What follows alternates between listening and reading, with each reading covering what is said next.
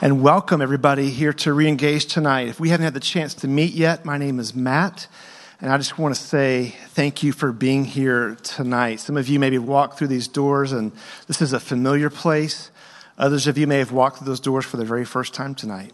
Some of you walked in the doors and you're encouraged about what's happening. Others maybe walked in and things right now are really, really hard. I just want to say, wherever you are on that spectrum, first of all, thank you for being here tonight. And you are in a good place, a safe place, a place where you can be cared for and loved, where you can process. You don't have to feel like you have to perform or put on a happy face. This is a good place, and we are thankful that you are here. Normally, our pace here at this time of our night at Reengage in large group is we have a couple come up and share their story of what God did in their life and in their marriage. And those are always wonderful and encouraging stories of hope and transformation. But from time to time, we do something a little bit special, and this is one of those nights. We have one of our teaching pastors here at Watermark, Timothy Ateek. He also goes by TA.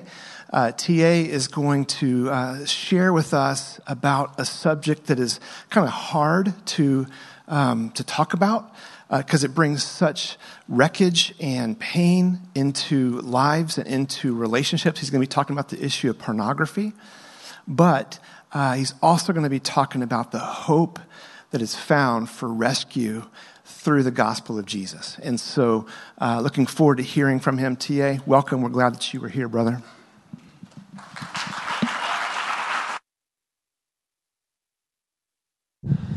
All right. Hey, it's Matt. Thanks for having me. Truly, I'm grateful to get to be here with you all tonight and to share. And man, I'm just encouraged that you've made the decision you've made to come to Reengage. Like, you didn't have to make that decision, and the fact that you're here is awesome. And I'm so glad that I get to be here with you and to talk about pornography. That sounds weird, but it's funny. I did some extra schooling and I did some doctoral work, and I chose to do it on pornography, and somehow I became the porn guy, which is not the guy you really want to be known as, but I'm just going to lean into it. So that's why I'm here talking about this subject. And the reason that I kind of became the porn guy is because when I was in the summer between my 8th grade year and my freshman year in high school, my dad and I, we were in Indianapolis for the Indy 500 race, and we were flying back to Dallas, and I was in the Indianapolis airport, and when I was there, I saw an inappropriate magazine sitting in a chair someone had left. And I picked it up and I put it in my bag. I hid it from my dad. And without knowing it, that one small decision was kind of the spark that kind of lit the match to a 7-year-long intense battle with pornography. Pornography, in a lot of ways, was a defining aspect of my high school and college experience. And I'm getting tongue-tied. For the last 10 years of my life, I've been doing college ministry. And while doing college ministry, I had the opportunity to share my story about pornography a lot of times. And what that has done is it has put me in situations with college students to talk about their own struggles with pornography.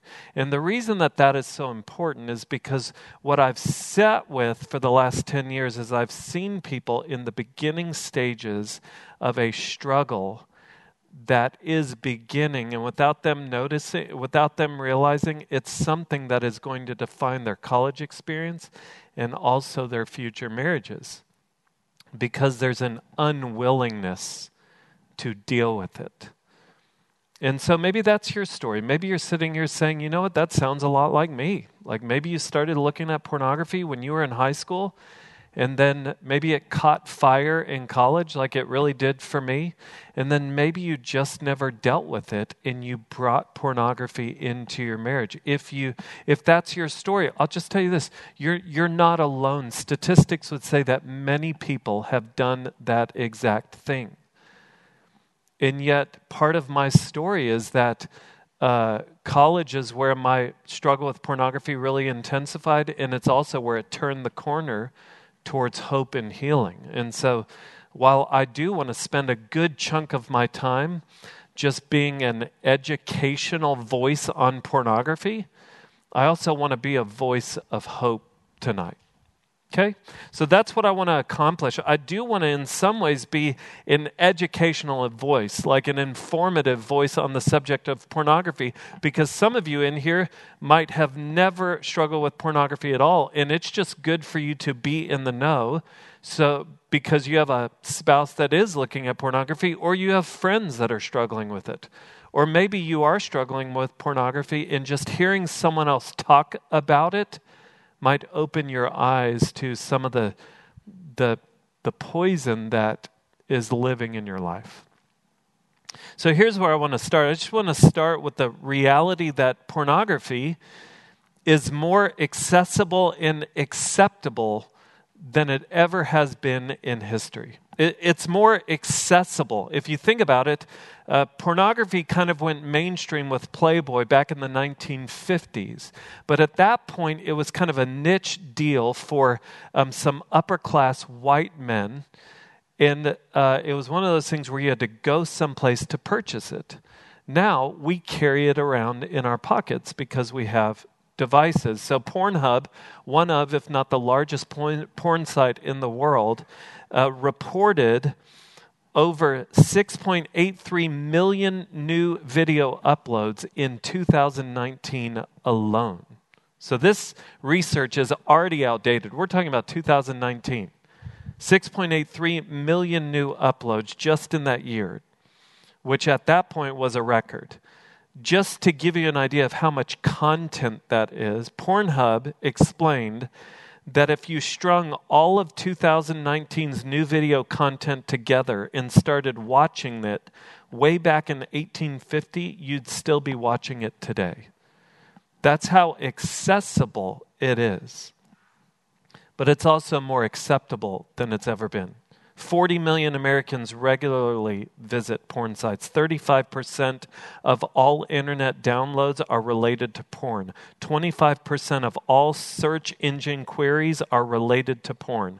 2.5 billion emails sent or received every day contain pornography. The Barna Group, this is talking about teens and young adults.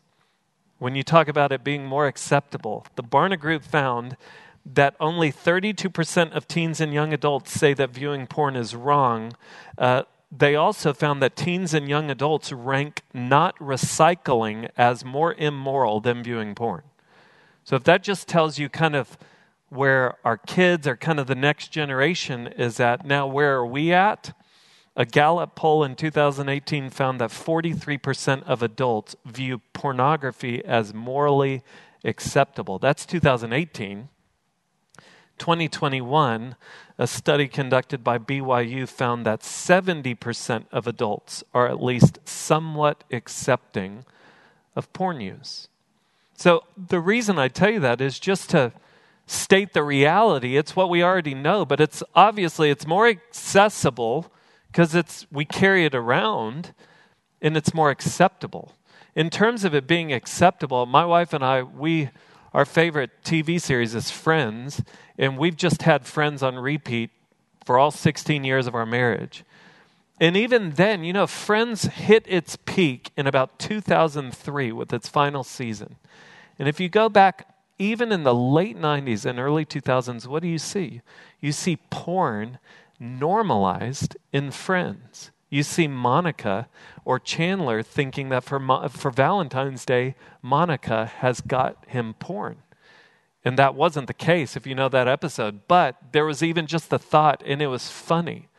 Or Joey and Chandler stumble onto free pornography, and so they don't want to turn the TV off. And it's a punchline. It's supposed to be a source of humor. It's been normalized. The second thing I want you to realize is that porn is a people problem. We like to position porn as a guy problem. It's not a guy problem. It's a people problem. 35% of married women and 63% of married men indicated porn use in one study that was done. So did you hear that? 35% of married women. That means that right now, I'm not just talking to the guys in the room. I'm talking to both men and women who have found their way into a struggle with porn. Now, a really helpful thing to understand is this: the porn industry is seeking lifetime customers. Okay, it's just good to realize that the porn industry is seeking lifelong customers. Their goal is to hook you and to keep you for forever. And so one of the things that I had to realize in my own life as I was wrestling with pornography is that the win for the porn in the sex tech industries is to convince you that fantasy is better than reality. That's the goal. That you would believe that a fantasy world, sex in a fantasy world, is better than sex in reality. Just think about what Pornhub, one of the largest, if not the largest porn site, each year they publish an insights report. And here's what they said. Users looking for a more realistic porn viewing experience could tune in and unzip, getting everything they needed without all the real-world troubles. Who needs in-real-life partner? Who needs an in-real-life partner when you have point-of-view Pornhub videos on your side? Do you hear what they're saying? They're saying, why go to all the trouble? Do you know what it takes to kind of start to kind of pour fuel on the fire in your marriage if you really want it to be a good night sexually? I mean, you got to warm that thing up. You have to be intentional. You have to get the kids to bed, and you have to make sure both people have enough energy and they're not too tired. And then you need to talk nicely and maybe give a massage. Like, it just takes too much work. Why do you need that? When you've got porn on your side, it's instant. That's their thought process. And so how do they convince people that fantasy is better than reality? Two things. Number one, normalization. They've normalized pornography. Pamela Paul explains, in a pornified world, pornography has become seamlessly woven into the wake-up routine, the workday internet break, the bedtime ritual. It's part of revving up in the morning and relaxing at the end of the day. It's a prelude to sex or an alternative to sex. It's been normalized. Normalization and innovation. Okay? So this is just some insight into the evolution of pornography. So if you think about how porn became mainstream, it was Playboy in about 1954. And Playboy was topless pictures of women. And then in the 1970s, what you had Hustler, which was a much more graphic magazine. But at that point, it was only sight. It was just sight. But then what happened is pornography made its way into video, and sound was introduced. And so you have sight and sound paired together. And now what you have is you have the porn industry and the sex tech industry working together to interweave sight, sound, and touch. So that there is now devices in technology and haptic technology that you can actually have devices that allow you to feel a sexual experience while you are seeing it and hearing it. And the whole goal of introducing sight, sound, and touch is to replace real-life intimacy. And so the reason I share that with you, here's why it's so important. Okay, I was listening to a podcast on the future of sex. This guy's talking about the future of sex, and they were unpacking just where the porn industry was at, where the sex tech industry was at. And here's what they said. This is startling. They said, it is not inconceivable to think that a day could come where a husband and wife would go into 2 separate rooms to have sex with one another through technology because the experience would be more pleasurable. You see what's happening here? Is you have an industry that is trying to hook people in.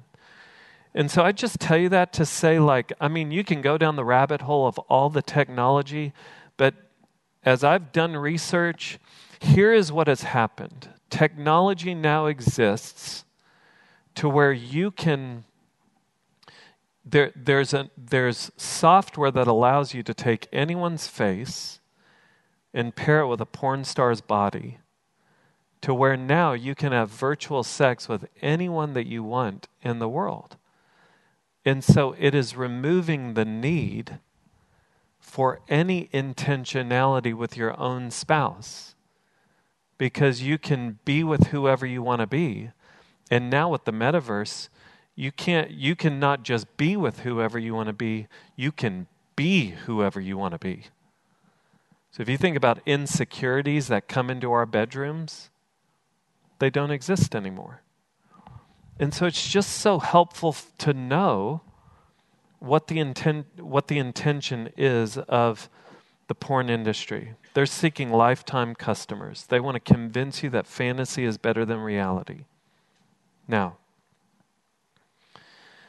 I want to just talk about the rationalization for porn, because you have voices in this world. You have bloggers and celebrities and researchers that leverage their voices to advocate for the benefits of using porn. So one writer for Men's Health explained that erotic films can cause surges in testosterone that can improve your squat strength at the gym. You can laugh at that. It's okay. One woman who works for the Sexual Wellness Center said, women are increasingly viewing porn, which hopefully means they're engaging in some self-pleasuring. This is good news, as it indicates that women are taking charge of their sexuality, discovering their bodies and identifying what they like. Less shame, less taboo around female sexuality equals more exploration. So it's positioned as a women's right thing. One best-selling author on Amazon, I don't know what that necessarily means, not New York Times bestseller, but Amazon bestseller, said this: occasionally viewing pornography with your significant other ensures that you're on the same page sexually. Porn can be a good way of introducing new ideas, kinks, sexual fantasies into your bedroom repertoire. Those are the rationalizations for porn. And you might hear that and be like, yeah, I kind of want some extra strength at the gym. You know what? That makes sense for my spouse and I to watch porn, to get new ideas. It's all a rationalization. Because you have to understand the results of porn. What's the results of porn? And then we'll talk about the remedy for porn. Here's the results of porn. It cultivates unrealistic expectations. You expect to experience pornified sex in your marriage. Porn is instant, so you want your spouse to always be in the mood.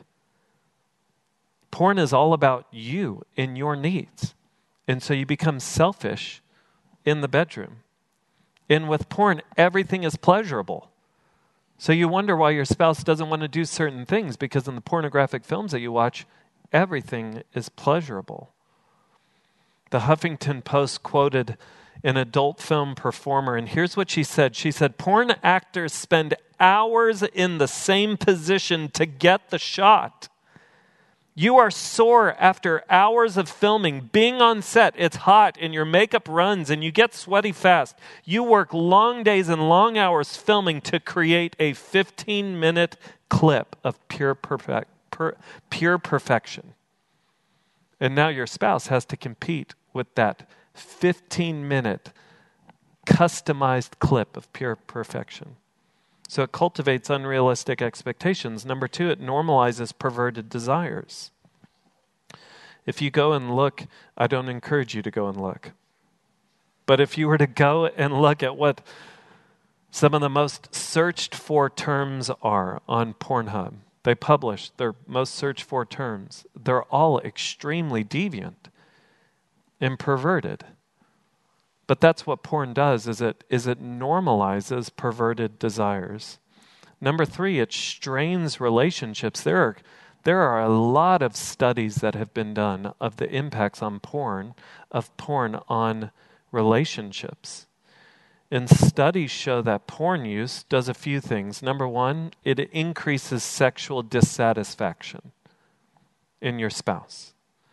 Number 2, it increases self-consciousness in women about their body image. And number 3, it increases the probability of divorce. That's what studies have shown.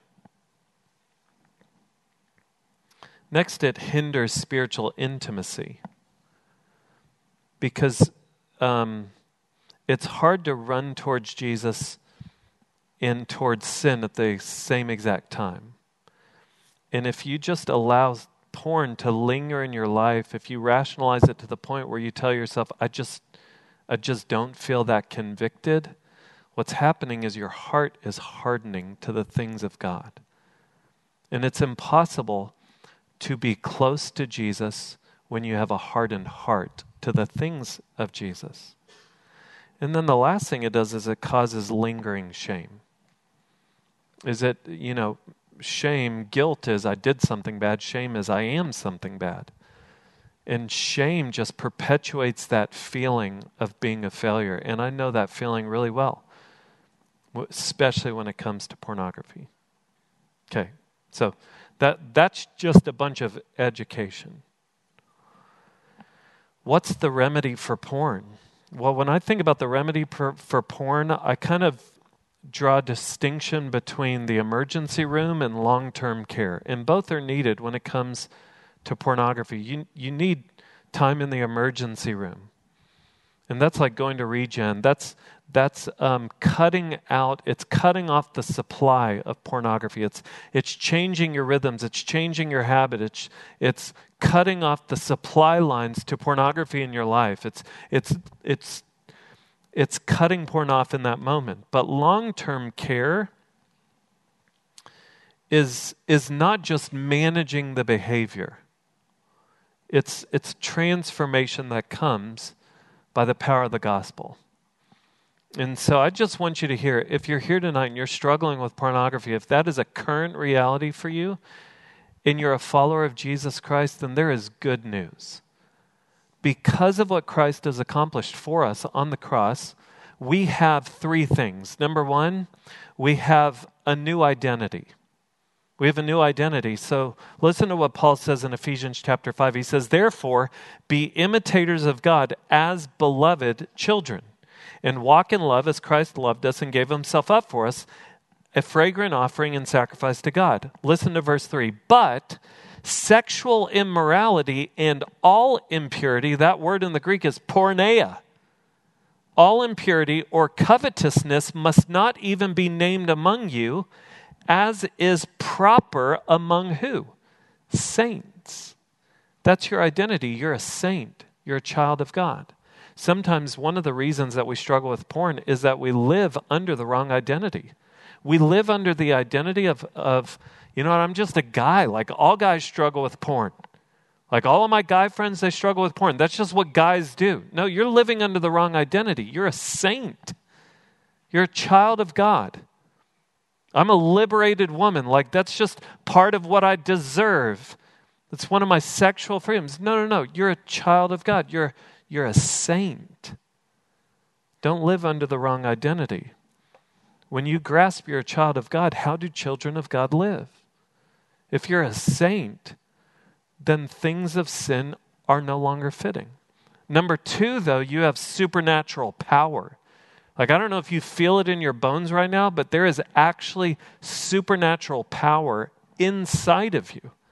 Listen to what Paul says in Ephesians chapter 1. He says, I pray that the eyes of your heart may be enlightened, in order that you may know. Listen to the things that he wants you to know. He's saying, I want your eyes to be open. Like, wake up. Wake up, open your eyes, understand this reality. Because you know Jesus, I want you to know the hope to which he has called you, the riches of his glorious inheritance in his holy people, and watch this, and his incomparably great power for us who believe.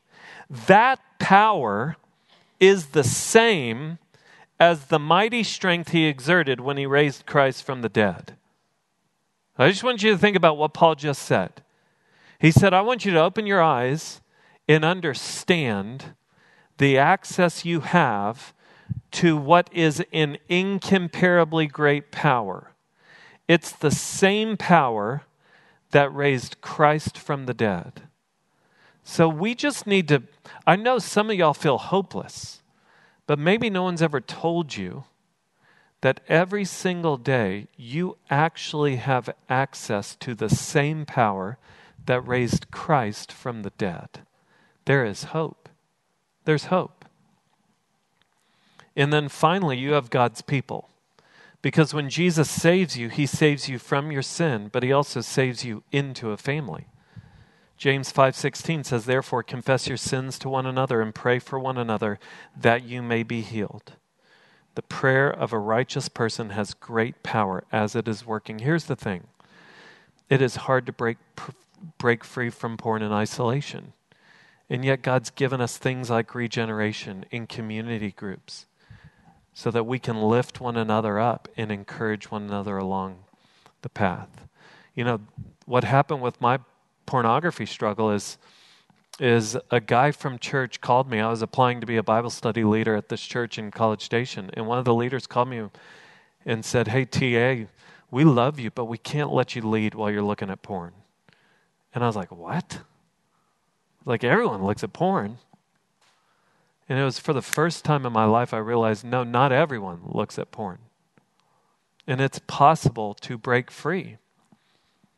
And so what was amazing is that the Lord began to go to work in my life. And I began to live as the child of God that I was. I wasn't just a stereotypical college guy. I was a child of God. I was a saint because Jesus had changed my life. And I began to tap into the resurrection power on a daily basis. I woke up and I chose to quit porn every day. And I would wake up begging God, God, today, would you fill me with your Spirit? Would you allow me to see the way of escape and to take it? So I began to tap into resurrection power. And I had God's people in my corner who were encouraging me along the way and holding me accountable. And the same can be true for you. And so I'm here tonight not to beat you over the head if you're struggling with porn. I'm here to tell you, hey, there is hope. And if you're married to someone who's struggling with porn, here's what I would encourage you to do. Pray fervently for your spouse every day. Number 2, be honest with your feelings. Be honest with your spouse. Tell them how it makes you feel when they look at porn. And number 3, expect them to take action. Expect them to. Demand that they take action. And that word demand, it might sound unhealthy in marriages, but it's what you're doing is you're fighting for them. You're not fighting with them. You're fighting for them. Because what they have is they have something toxic in their life. And by you demanding that they take action, you're not giving ultimatums. What you are saying is you're saying, I love you enough to tell you that for you to do nothing is not an option. Let me pray for us. Lord Jesus, I thank you for the power of your gospel, that you left heaven and came to earth, that you lived the life that we couldn't, that you died in our place. You conquered the grave. And you save us from our sin. But you, God, you save us from the penalty of sin, but you also save us from the power of sin. And you have made a way for us to experience resurrection power in our lives. I pray, God, for my friends here who are currently struggling with pornography. And my hope and prayer, God, is that tonight might be the beginning of healing. And they would begin to believe that there is greater joy apart from porn. And so, Lord, do your healing work. We need you. We love you. In Jesus' name, amen.